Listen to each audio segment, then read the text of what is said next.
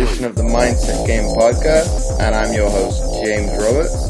Before we get started with this week's show, first off, let me take this opportunity to welcome back the regular listeners.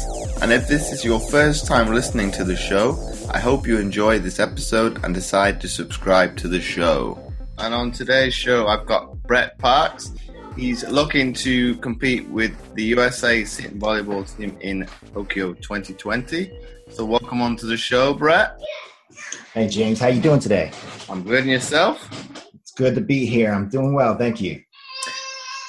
So before we delve into today's episode, Brett, can you kind of talk about your journey from where you started in sport to where you are, and obviously your aspirations to make the Paralympics in 3 years' time? Yeah, sure. I was a sun and beach kid. I was born in Miami, Florida, in the United States, and I was always outside. I was always playing sports. I was always doing something. If there was any kind of ball, I would find a way to play a game with it. And it went through high school. I played baseball and football, and I got a football scholarship to Carson Newman College in Jefferson City, Tennessee. I did that for a little bit, and then I bounced around after that. And eventually I heard my country calling my name, and I enlisted in the United States Navy. And, at that moment in my life was perfect. Everything was perfect. I had the woman of my dreams was my wife. I had a 17-month-old boy at the time with her, and she was 7 months pregnant. And I was a naval air crewman on the PC-3 Orions. So everything I wanted in life, I had. And it was in October 17th, 2012, where my life just got turned upside down. And I was off base. I wasn't deployed yet. I was in Jacksonville, Florida. And I was also a personal trainer because I loved seeing what fitness and weights I loved seeing how it transformed people's bodies. I loved seeing how it transformed my body. So I was a traveling personal trainer or fitness trainer. I would go to people's gyms and I would train them basically. And I wouldn't be set at one gym because I didn't want them to have to pay for a membership and everything. So I would go to people's gym. And October 17th, 2012, I'm standing there outside the front of the gym, and I heard a scream behind the gym. It was one of those blood-curdling screams. And what really made me kind of freeze right where I was is that it was a man screaming. And it's not every day that you hear a man scream. Girls in movies, they scream all the time. So you're kind of used to girls screaming. But when it's a man, it's a little different. So I kind of start making my way over there, and I heard this lady yelling out, "Oh my gosh, somebody help him, he's being robbed." So I dropped everything, my speed ladder, my fitness bands, and I just run around the corner, and there's this big dude robbing this little guy. And as soon as the guy who was the robber, as soon as he saw me, he tried to run away. He tried to run, and he didn't know this about me, but I was one of the fastest guys I knew. I ran a 4.43 in the 40-yard dash, so I was pretty quick. So I hawked this kid down, and he's there. He has his jeans below his butt, trying to run away from me, pulling his pants up, and I actually start running right beside him. And I look over and say, "Hey, man, where are you going?" And he knew the gig was up. He was he started slowing down, still walking kind of quick. And I went ahead and I grabbed his sweatshirt sleeve and said, "Hey," I said, "where are you going?" And he said, "Let go of me, dog." And I was like, in my head, I'm like, "Yeah, right. I'm going to let go of you because you told me to let go of you." So I said, "No, man, listen, the cops are called. Nobody's going anywhere until we figure this out." But he kept walking. I'm walking with him, and he was going straight towards the exit. So I decided to get in front of him, and I grabbed both of his sleeves. And I said, "Hey," I said, "where are you going?" And he told me one more time. He said, "Let go of me, dog." And I said, no, not a chance. And it was funny because I noticed his hands were in his sweatshirt pockets. And I was looking at that, and I was like, okay, one of these times he's going to try to hit me. He's going to try to take a swing at me. So I had his sleeves. I was like, all right, I'm going to look at his shoulders. The second one of those shoulders lifts up, that means he's taking his hand out of his sweatshirt pocket and he's going to take a swing at me. So I had it planned perfectly. I was going to scoop him, take him down, and just lay on him until the cops got there. It was a perfect plan that was not executed. What happened was he had a gun in his sweatshirt pockets. And while I was looking at his shoulders, I just heard 2 shots. I heard 2 loud bangs. The first shot hit me in the abdomen. The second shot missed. And I'd like to tell you that I absorbed the bullet. And I was like, oh, that hurt, but you're not going anywhere. I would love to tell you I did that, but that's not what happened. I just fell like a load of bricks, and I couldn't have been happier to see him go. He ran off, and when I hit the ground, my first thought in my head was, you've got to be kidding me. I almost laughed a little bit. I was like, this is so funny. This is so comedic. Like, this is like a movie. And I almost chuckled. And then my second thought came to my head, and it really sobered me up quick. I thought to myself, I'm going to die today.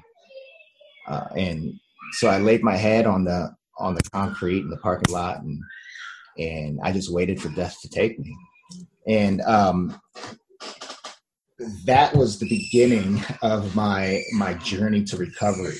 And sports, and parasports, adaptive sports was a huge, huge part of my recovery.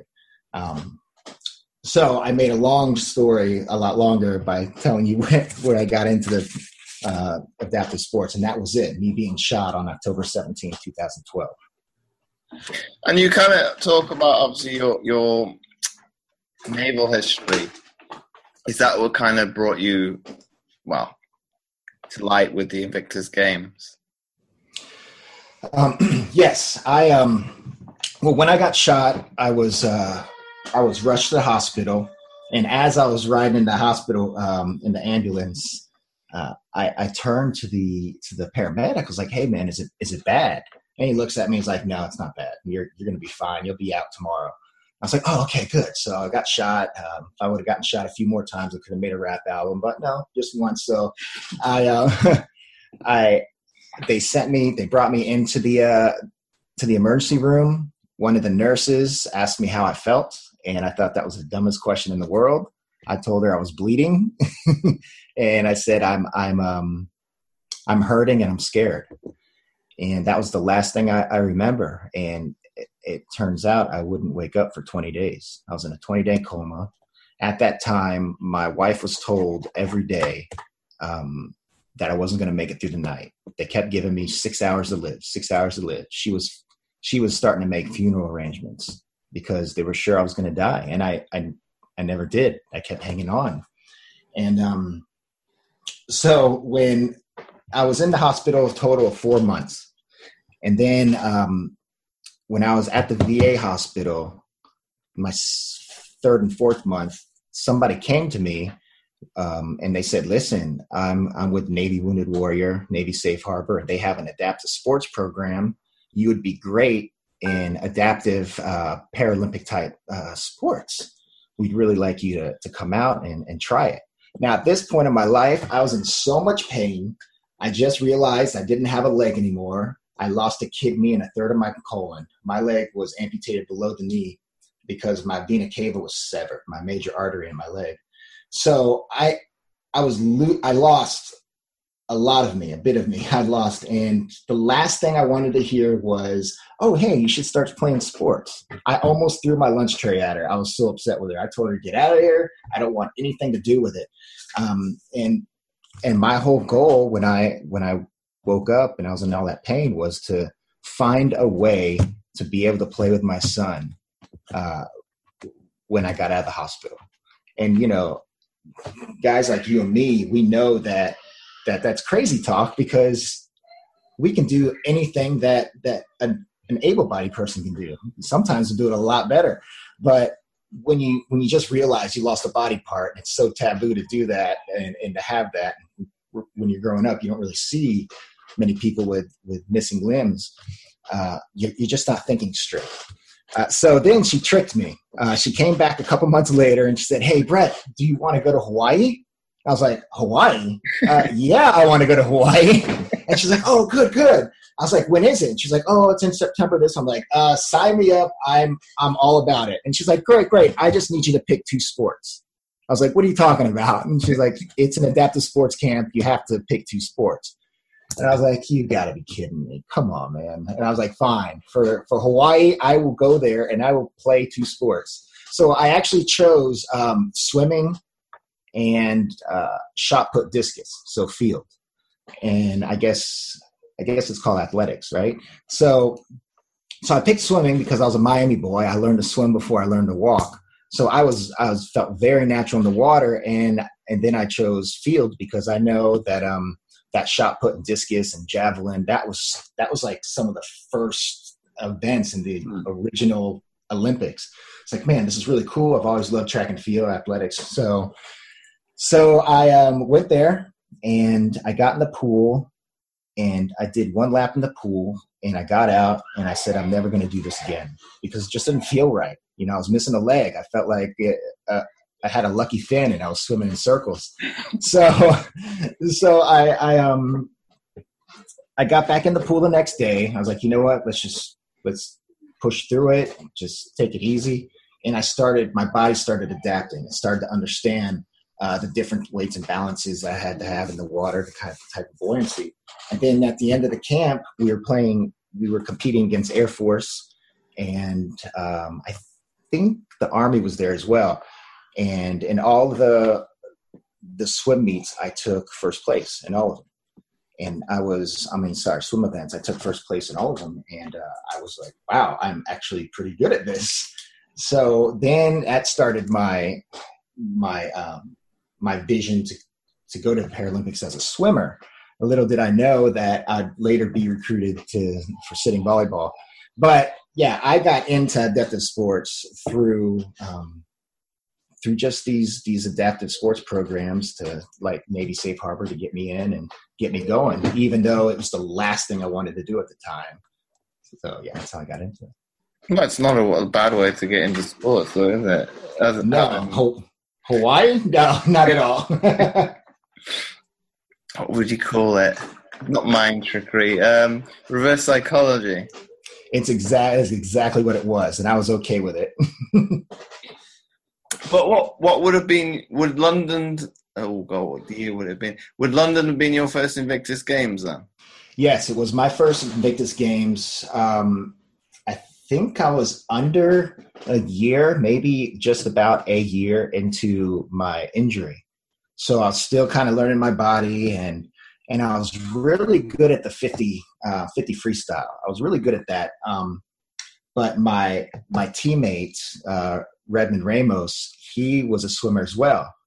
And I was better than him in the 100 meter.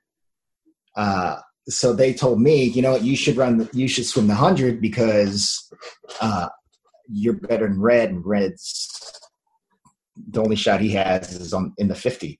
So I was like, darn it, this whole time for like 7 months, I was training for the 50, and then they want me to do the 100.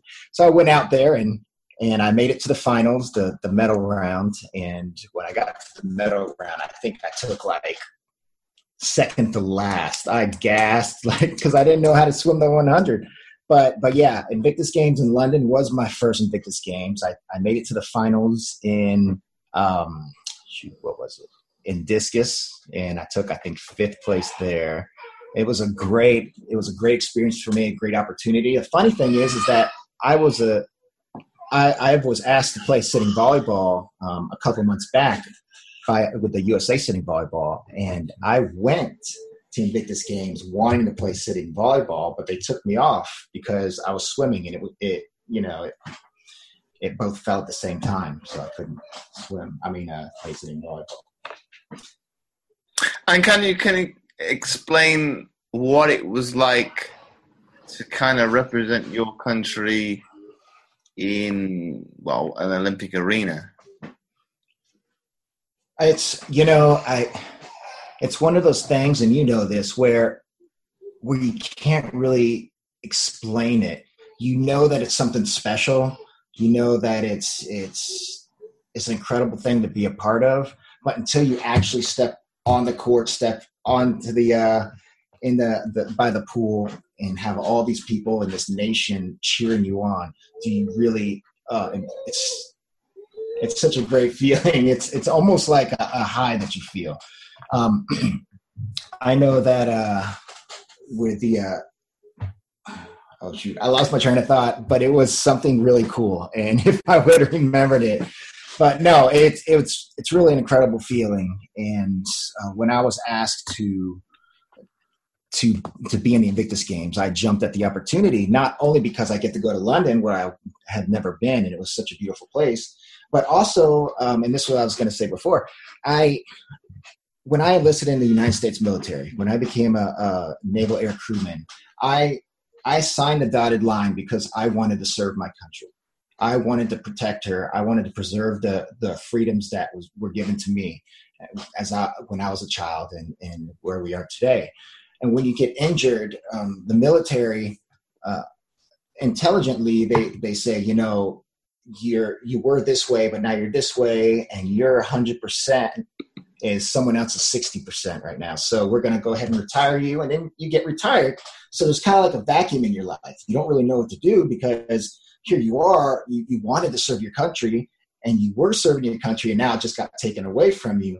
Well, being a part of like Invictus Games, the Paralympics, or World Championships, where you're representing the United States of America or representing, you know, any country that you're in, you have the opportunity to represent your nation once again. You know, I'm here serving still, but I'm just serving in a different capacity. And that's very special for me because that vacuum is filled now with the same patriotism and the same willingness to sacrifice for my country. But would you not say that's a wrong mindset for the military to have to an extent? Kind of can't almost say decommission, because that's more usually associated with a vehicle. But yeah, no, you're right. Could somebody that is, you could say probably with respect to yourself, below knee amputee, could they not give you a desk job and thus move somebody that's doing that obviously more? They're that's able to go on deployment. Yes, I totally agree with you. I think that's something that the military's gotten a lot better at. I know for a while there it was, oh, you have an amputation, you're out no matter what. But then there are guys like August O'Neill and Sergeant DT, and those guys, they went back. Like August O'Neill, he was a paratrooper in the Air Force, and that's a spec op, that's a special ops. That's like being a Navy SEAL or SAS, and he got injured. He got blown up. He lost his leg above the knee, and he got better. And he said, "I want to stay in." They're like, "No, you can't stay in." He's like, I will do all the retesting, and I will qualify." And they said, "Okay, try it." They didn't think he was going to make it, but he breezed through it. And there are guys like that, like Austin and DT. Those guys are great ambassadors for us, because now the military doesn't look at us as automatically damaged goods. We're only damaged goods if we can't pass the testing, the physical testing. As for my case went, I was a little bit more realistic for myself, because, you know, at that point I was 33 years old, turning 34. I just had this amputation, and I just felt like, you know what, I can't fly anymore because of my kidney and losing a third of my colon. So I could have fought for it, and there would have been commanders and XOs, COs that they would have fought for me and with me. But I was just kind of realistic. It's like, you know what, let's give a younger kid this spot. I think it's time for me to move on. And that's what I did. But it's still, it left a vacuum, because like, wow, this is what I plan to do for the next 30 years.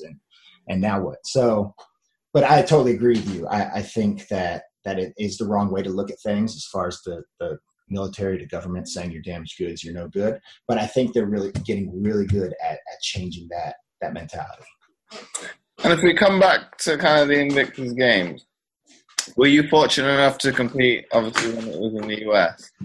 Yes, I had the opportunity to compete in Orlando, Invictus Games, and they put me on the sitting volleyball team that year. And, the first year in London, the Brits, you guys won, and it was great. It's how it should have been because it was your hometown. You could probably go, I'm sorry to interrupt you there, Brett. Yeah. But you could probably say, to a certain extent, the British team, this would be like a bit PC now, competed in a way because a lot of the athletes had competed in the Paralympics. So you could say, well, should that games be a stepping stone?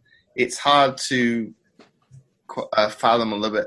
How would you kind of put it into perspective? Would you see it as a program that is better served as rehabilitation, or would you see it as stepping stone towards the Paralympics and thus a competition entity in itself? Well, I know for us, for USA, the Americans, we have something called the Warrior Games as well. It's the Department of Defense Warrior Games, and it's every year, but it's between the branches. And actually, you guys have come over a few times, and last year we had Australia come as well. To me, the Warrior Games is the stepping stone for rehabilitation. That's where, man, it's a victory just to get on the track, just to finish a race. And then I feel like Invictus Games is another level up. Prince Harry does a great job of that, and man, he's one of my favorite people because of what he's done with Invictus Games. But that's another step up.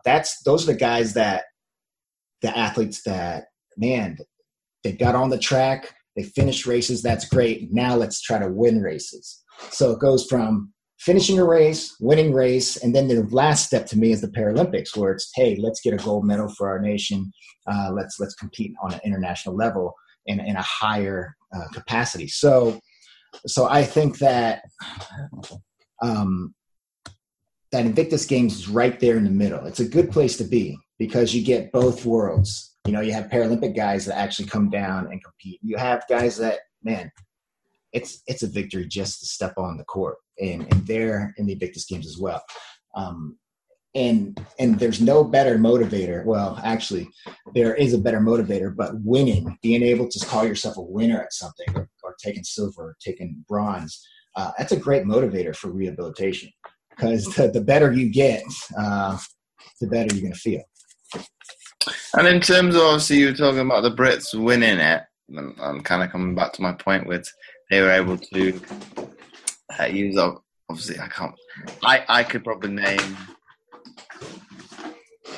3, possibly 4, because David went on to compete at the Paralympics, but you had the likes of Charlie Walker, Netrarana, see if I can get his name right, Derek Duolangi. Obviously had competed in London in the Paralympics for GB, and thus, well, I wouldn't say guaranteed to win, but you would probably added pressure. Well, you've competed at a higher level, you should be able to deliver the goods. So kind of coming on to the next point there, Brett, obviously, can you explain what was it like, obviously, because it was at Universal Studios in Orlando. Was it kind of hyped up to a certain extent because it was in that kind of environment? Yes, it was at the ESPN Center on the Walt Disney grounds. But when I first heard that Orlando was picking it up, I thought to myself, this is going to be a disaster because London did it so great. It was so beautiful. It was perfectly done. And I really had a concern that the Americans just wouldn't embrace it. I mean, let's be honest. I just thought, they have better things to do than watch us broke guys playing sports. But when I stepped onto the grounds, the ESPN ball fields and everything, there was an electricity like I never felt before. ESPN was covering it, and there was, you had all the celebrities there covering it. You had Michael J. Fox there. You had a bunch of people there. And I was shocked. I really was. Here we are, and what was it, 2000? What was London, 2014? I think so. So we're here in London 2014, and we're like, it's not going to get better than this. But because of what what Prince Harry was able to do, everyone else followed suit. Like America's like, okay, well, let's do the same thing, but then let's add this and this. And now I know next year is going to be, or actually, I think in like a month or two, it's going to be the Invictus Games in Toronto, and they're taking what they saw in London and in Orlando, and they're going to make it even better. Let's throw this, and this in now. So it's, to me, it was so electric, but I can't imagine how electric Toronto's going to be. But then do you not think having them so close together kind of diminishes the sporting kind of essence? Because obviously, as the Olympics and Paralympics is, it's quite sick. What's the word I want? Cyclistic in terms of it's every 4 years. Do you kind of think the Invictus should maybe possibly take that kind of model? Do you think it should be as it is? Yes. Well, there's two sides of this for me. Number one, I wouldn't mind seeing it like every 2 years. I think soccer is like that, right? Or football is like that, how it's every 2 years you have the World Cup. And I'm okay with every 2 years. Now, the reason why I think that every year is good is because there are some of these ex-military soldiers, these veterans that if they're not focusing on Invictus Games, they have a lot of idle time. And idle time to a guy or girl suffering with depression or PTSD, that's not good if they don't have goals to strive for. So if you compete in the Invictus Games and then like 4 weeks later, you're told, hey, you're going to be invited to Invictus Games next year, now you have a goal. So now you have a reason to wake up and get out of bed every day. I always tell people, if it weren't for adaptive sports, if it wasn't for me training for competition, I might be in bed all day, every day. And that's not a good place to be, no matter who you are, let alone somebody who suffers with post-traumatic stress. So that's the only reason why I think that every year is a good thing.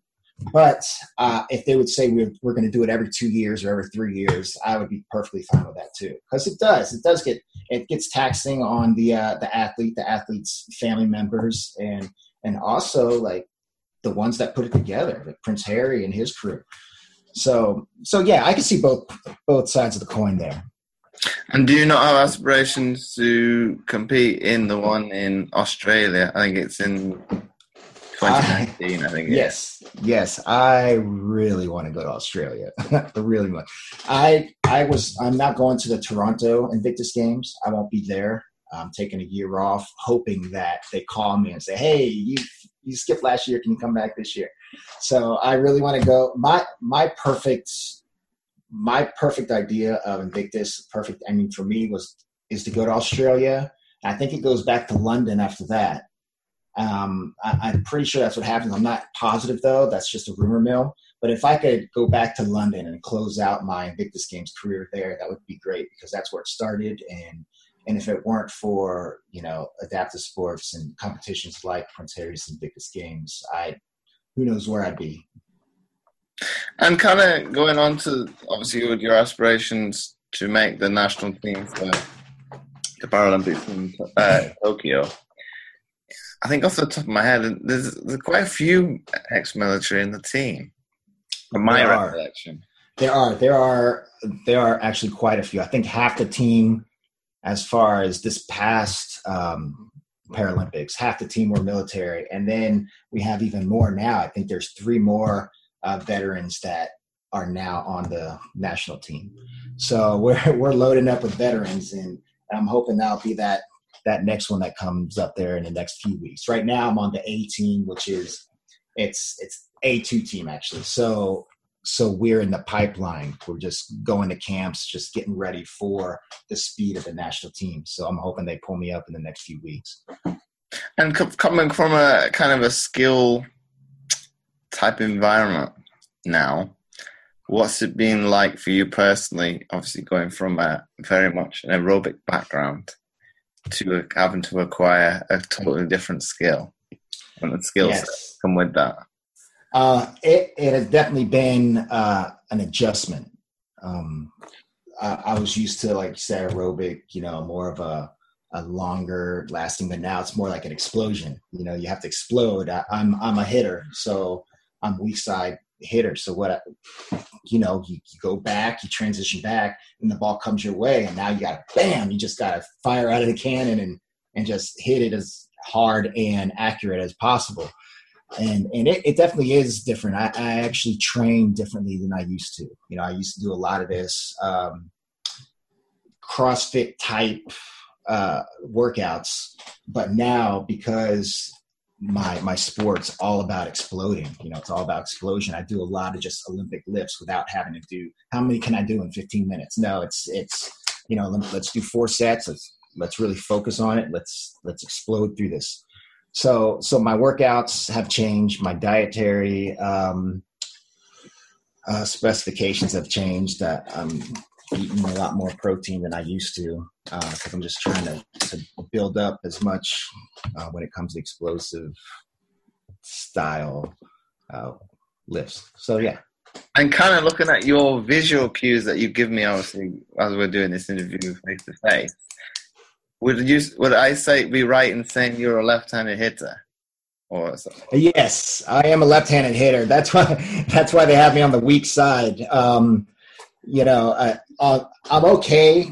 I'm okay on the strong side, but people aren't expecting a left-hander on the weak side. So that's one thing I got going for me. I'm all about the left hand. This right arm, though, I try to hit. It's like a wet noodle flying all over the place. Trying to think. So, from my recollection, going back when I was involved in the sport, I can't think of anybody that's able to hit with both. It's either very much a dominant-handed sport. So I think maybe if the pass or the set has been off the money, then you've got to adjust. But then you can't hit. Yeah, and then you have to hope that you're so accurate that you're hitting past all the hands. But yeah, I know there's one guy, one of my closest friends. He practices hitting both with left and right, but there's a definite difference. His left hand swing is significantly weaker than his right. So I'd have thought it'd be not as accurate either. Mm-hmm. Because it's being your weaker arm, you've got, well, you could say the proprioception is not as good as, say, your dominant side. Right. So, well, but then I think obviously you got to work on your weakness, so to speak, and obviously that sport, if you don't expect it to be done, it's one of those. There's a lot of trickery involved. It's making it's kind of to explain to the listeners. It's kind of a game in itself if you compare it to standing volleyball, because things you can get away with in sitting, you probably couldn't do in standing. Right. Like a great example is you can block a serve in sitting, but in standing you can't block a serve. So yeah, it's definitely different. I think that sitting's a lot quicker than standing because it's the court isn't as big and you're going all over the place. So, but yeah, there's definite differences to it. And then obviously we were talking about off air about should we call him a phenom? Because obviously he stands out with the Iranian we were talking about. He is, I thought he was about 7 foot. You were saying about 7'2". Yeah, he's tall. And obviously we were talking about what would you say? The difficulties are probably coming up against something like that. Yeah, those are one of those things. Those guys, they're phenoms, and that guy is, like you were saying before, he is raw right now, but he's a guy with that size, that reach. It's a game changer, and you have to plan around him. You can't hope to hit the ball through him. But there's ways around it. You could tip it off, you can hit high hands and tip off his fingertips. And So there's things you can do, but you definitely, if you're watching film, you're watching him. So. Well, I think it would probably be, off the top of my head, I think it probably, with the tall guys, what country would it have been? Well, obviously, the Bosnians stick to mind because the team is, I'm going to say, I think even the libero is about 6 foot, but all their team is over 6 foot tall. And then you've got the Brazilians who brought in a few guys, I think both played either standing or beach before they had injuries. So it's like you've got to adjust. And I think the other countries are probably catching up. And I think the Iranians, I think it was one way, well, if we can't beat them, might as well join them kind of club. Right. That's right.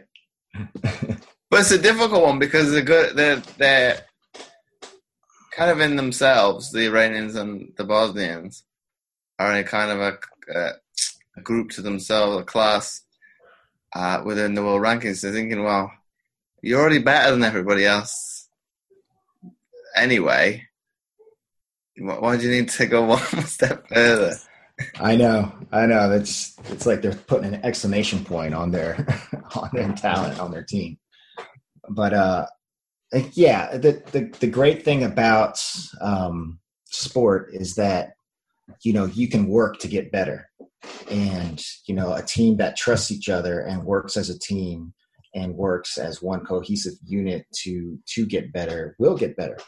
And I know America, USA, Team USA is we're on our way. There were many sets that we just barely lost in the 2016 Olympics or Paralympics. I'm sorry. So yeah, it's it's just teams like that, like the Bosnians and Iranians. They're great teams, but everyone has the potential to be that great. We just have to work at it and keep working. Oh, you probably go one step further than that. I think it helps that they've both got professional leagues. Yeah, that helps too. Yeah, with the funding's not where it needs to be in America, just because our women's team is incredible. They took gold in 2016 Paralympics, so there's something else. And then there's us guys who aren't something else right now. But we just have to prove ourselves, and throughout this journey, I think that it'll pay off. But you would have thought, obviously, there is that from a Olympic standpoint, you've got an not affiliation, but along those lines with volleyball, be it standing or beach. So there's that history. So you'd have thought you would maybe get possibly more support than you actually do get. Yeah, you would think so, and I think it's coming around. The girls they're on another level, but really, it hasn't been too long in the grand scheme of things that we've had sitting volleyball that we've actually been able to be competitive in. So I think it's just taken a little bit longer to come around, but I think that in relatively short time we'll have the support and the financing that we need to get as good as we can get. And off there, Brett, you were saying obviously you guys come together once a month, and I was obviously explaining to you when I was on the British equivalent, we were training with each other off the top of my head, I think about 5 times a week. Obviously, if you guys had that luxury, you could see what the progression is a lot steeper, and the advances you're going to make are going to come a lot quicker. But do you think that if you did have that, obviously the US is, we'll take a guess here, we'll say maybe 10 times bigger, obviously, so that makes traveling that much more difficult. Do you think maybe... I think I lost you. Got back. Is that come back? Yeah, it's back. It's back now. But do you think maybe if you had, because you were talking about, you were a member of the you say is it the second team or the third team? Second team. If you had a larger pool of athletes to pick from, do you think maybe a model of maybe having regional centers would work better than maybe coming together once a month? Oh, that would work. That'd be perfect. And I think you're right. Now we do have little like grassroots practice times here and there. I know here in Jacksonville, Florida, where I live right now, there's one guy that shows up on Friday nights at a volleyball court, and he's sitting there and doing his stuff. I mean, if there was like 12 or 13 guys going every Friday, that's one thing. But when you show up and there's only 2 guys, there's only really so much you can do. A lot of being able to be the best you can be in sitting volleyball is gameplay. You need to know gameplay situations. That's so big. You have to have a high sitting volleyball IQ, and you just don't get that with 2 people, hitting the ball back and forth to each other. But yeah, exactly. If there were regional centers that had practice on a daily basis or even on a weekly basis, it would make a huge difference. But I think we're getting there. I think that USA sitting volleyball team, we go around the nation and we participate in these tournaments, these grassroots tournaments, and the sport is growing. People are, not just by, us, disabled or amputees, but people that are able-bodied, they're playing, they're in these tournaments, they're loving it. These standing teams, they go and they join these tournaments, and I think the sport is growing here in the U.S. Well, that one's a difficulty one, playing against them, because it's, from a technical aspect, they're better than you because they've been doing it since, well, in some cases, since they were kids. So it's trying to move them around and obviously make the extra limbs be a problem. Yes, and it really is. And what we really get these standing guys, what we really get them on is butt lifts. They don't know how to keep their butts on the ground, and it's a huge advantage for guys like us because we've been playing this sport for such a long time that it's just natural. What is a butt lift? But these guys that are standing and go and sit, we hit the ball over, and this guy almost stands all the way up to hit it. I'm like, no, you can't do that. You can't do that. And sometimes the refs know that they're standing team, so they let it go. They're just, I'm just going to let it go. I'm like, no, we just lost a point because of that. So, yeah, it's definitely interesting, but it's a lot of fun, and I appreciate these guys coming out, and ladies as well. I appreciate them coming out and playing in these tournaments with us. I think I've done, like, at domestic level, because I've been, I'm able to play more than one position, I think, in tournament. I've done it, and it'd be dependent on the referee's experience, but it's doing it against taller players to do it on purpose and say it through the net. Oh, by the way, I'm going to do this. Yes. Play mind games. I think it was one. I didn't get all the block on it, and it obviously went out of bounds. Obviously, they win the point. But the next one, I didn't go anywhere.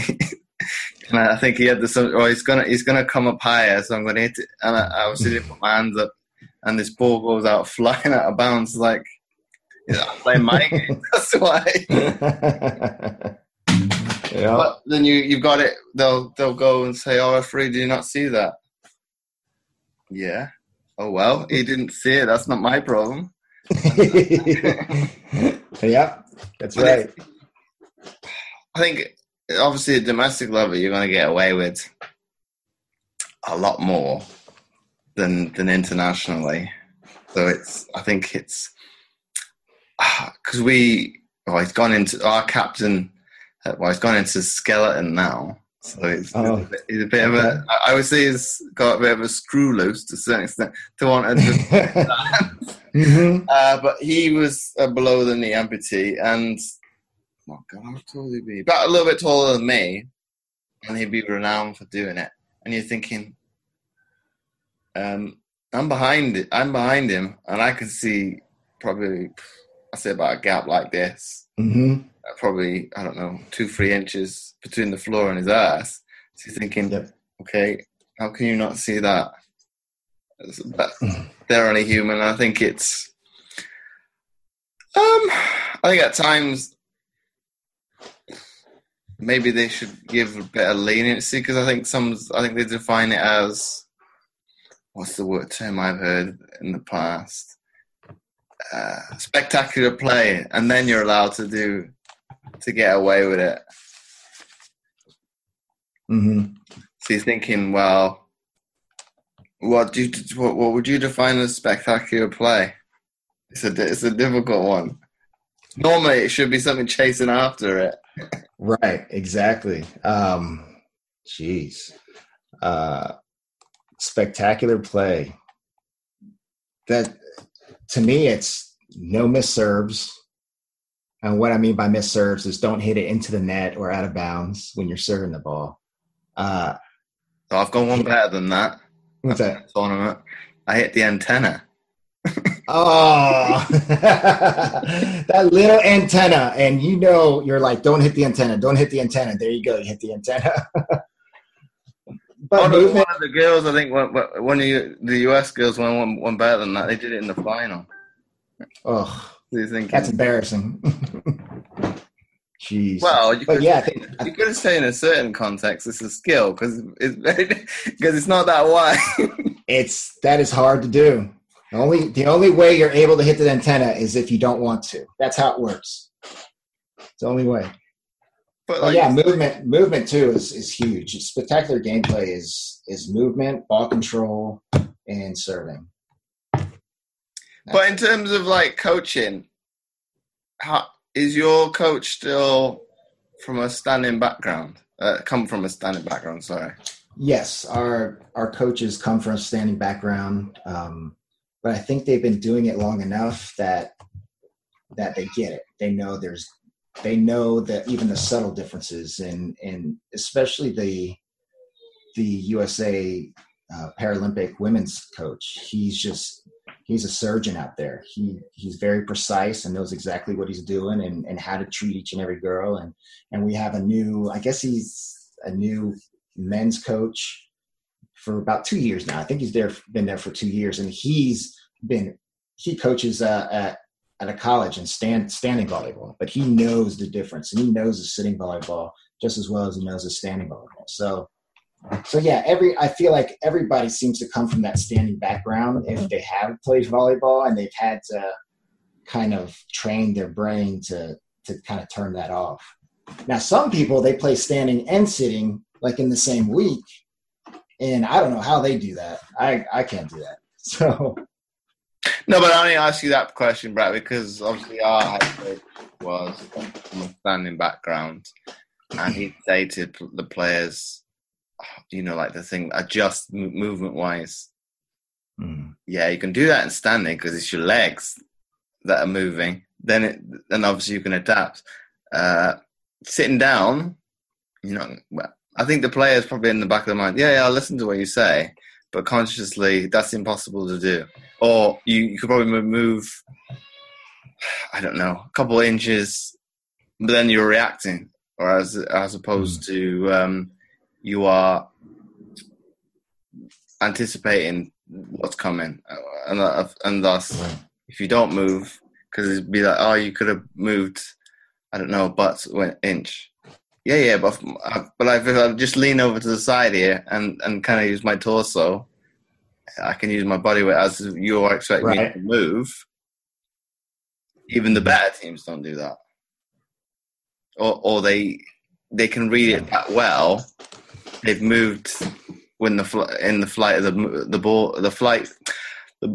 In the moment of the ball is in flight. Right. Yeah, it's like they know that it's going to be there before it even gets hit. But then it's very much, well, they've got the tactical nous and things like that.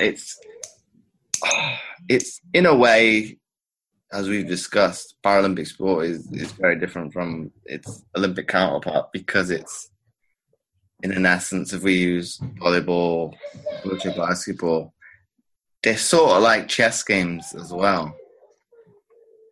Oh, for sure. Definitely. There's a lot more to it than being stronger, faster, bigger. It's a lot of strategy to it. And it is. It's just like a chess game. You have to know who's where and where your weak spots are and where their weak spots are. So it's just, I love the sport. I love it. I love that it's a team sport. I love that really challenges me, especially. I've never played volleyball at all before I was asked to play sitting volleyball. The good news is I didn't have any bad habits. The bad news is I had no idea what I was doing. So it's been just such an eye opener for me and really has brought a lot of joy to my life. I'm probably the similar until somebody said, would you give a shot at obviously doing it with the eye of making the team for London 2012? I think 4 years earlier, I'd even badmouthed it when I was watching in Beijing. Oh, this looks, well, not badmouthed in a bad way, but this looks easy. Anybody off the street could do it. But then when I actually had to do the skill and actually do it, I'm thinking, okay, I was maybe a little bit ignorant and to say this sport is easy because I don't. Maybe from an aerobic standpoint, you're thinking, well, we have to put in a hell of a lot more hours of training, right? At times, so you're thinking maybe a little bit arrogance. You're thinking, well, okay, our worth ethic is maybe higher, and you're thinking, oh, this is hard. I've said to people, I was wrong, dead wrong, and it was hard to pick up a skill because, like you've attested to on this episode, it's not a skill that you do and you've ever had to employ in the past.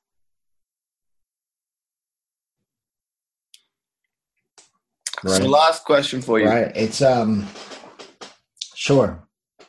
I'll let you. You're about to say something, so I'll let you. No, I was just going to say that I think the word sitting in it makes people subconsciously think, oh, it's easy. You just sit there and you hit the ball. But the sitting's the hard part. I mean, you have to stay seated and those floors aren't soft. You know, we're not playing on foam floors. Those are hardwood floors. And I think it depends where though. Internationally, it's not.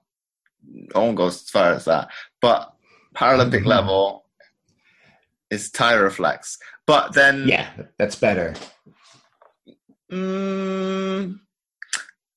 What's that you're talking about? Ones that have the little squares, the square tile. No, I hate things? That one. I hate that. Oh, I can't stand it. That one, I hate it.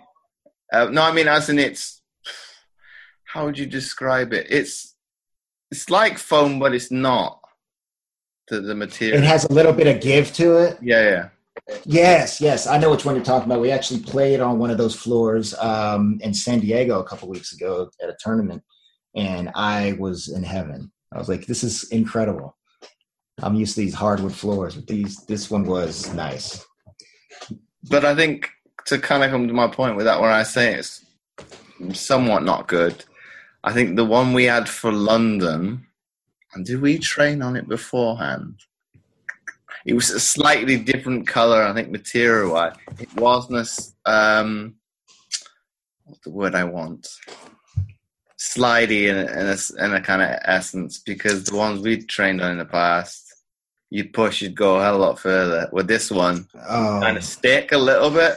You're thinking, okay, I haven't got the push. So a lot of things I look back and I watch a video, you're thinking, diving for balls. Well, if I'd have been on this one we practiced on, I'd possibly have got it. I won't say probably, because that's probably no exaggeration. But you're thinking, oh, come on, I could have got that a few weeks ago. Right. It's probably a level. Obviously, the teams are going to practice on it. We had a scrimmage against the Brazilians before the tournament started. I think who else and you're going to have practice games against other countries in the lead up, so you can kind of gauge. A lot of politics involved, as you probably know, in terms of other countries saying, "Oh no, you're not. We won't scrimmage against you because we don't think you're good enough." So it's right. Like, well, you could look at it one or two ways. Okay, we're not on the level of you, so it's still a practice match. You could use it in terms of what if scenarios. It's a way of maybe look at it. It's maybe in a bad way. It's maybe that mindset approach of we're better than you, so why bother? Kind of. It's I can understand it. Whereas, well, we didn't have that luxury. You guys are probably on the same level. When it's a lower country that asks, can we play against you? You're not going to say no. Right. I mean, it's gameplay. It's so that's the way I look at it. It's like, man, I don't care if you guys are 8-year-olds. I will get out there. It's gameplay. I get to check the situation out. I get to stay mentally sharp. So yeah, I mean, there's a lot of politics to it, but to me, it's worth it because it's such a great sport. I love it. And last question before we wrap up the episode, Brett. If you had to summarize this episode into one sentence for people to take away, what would that be?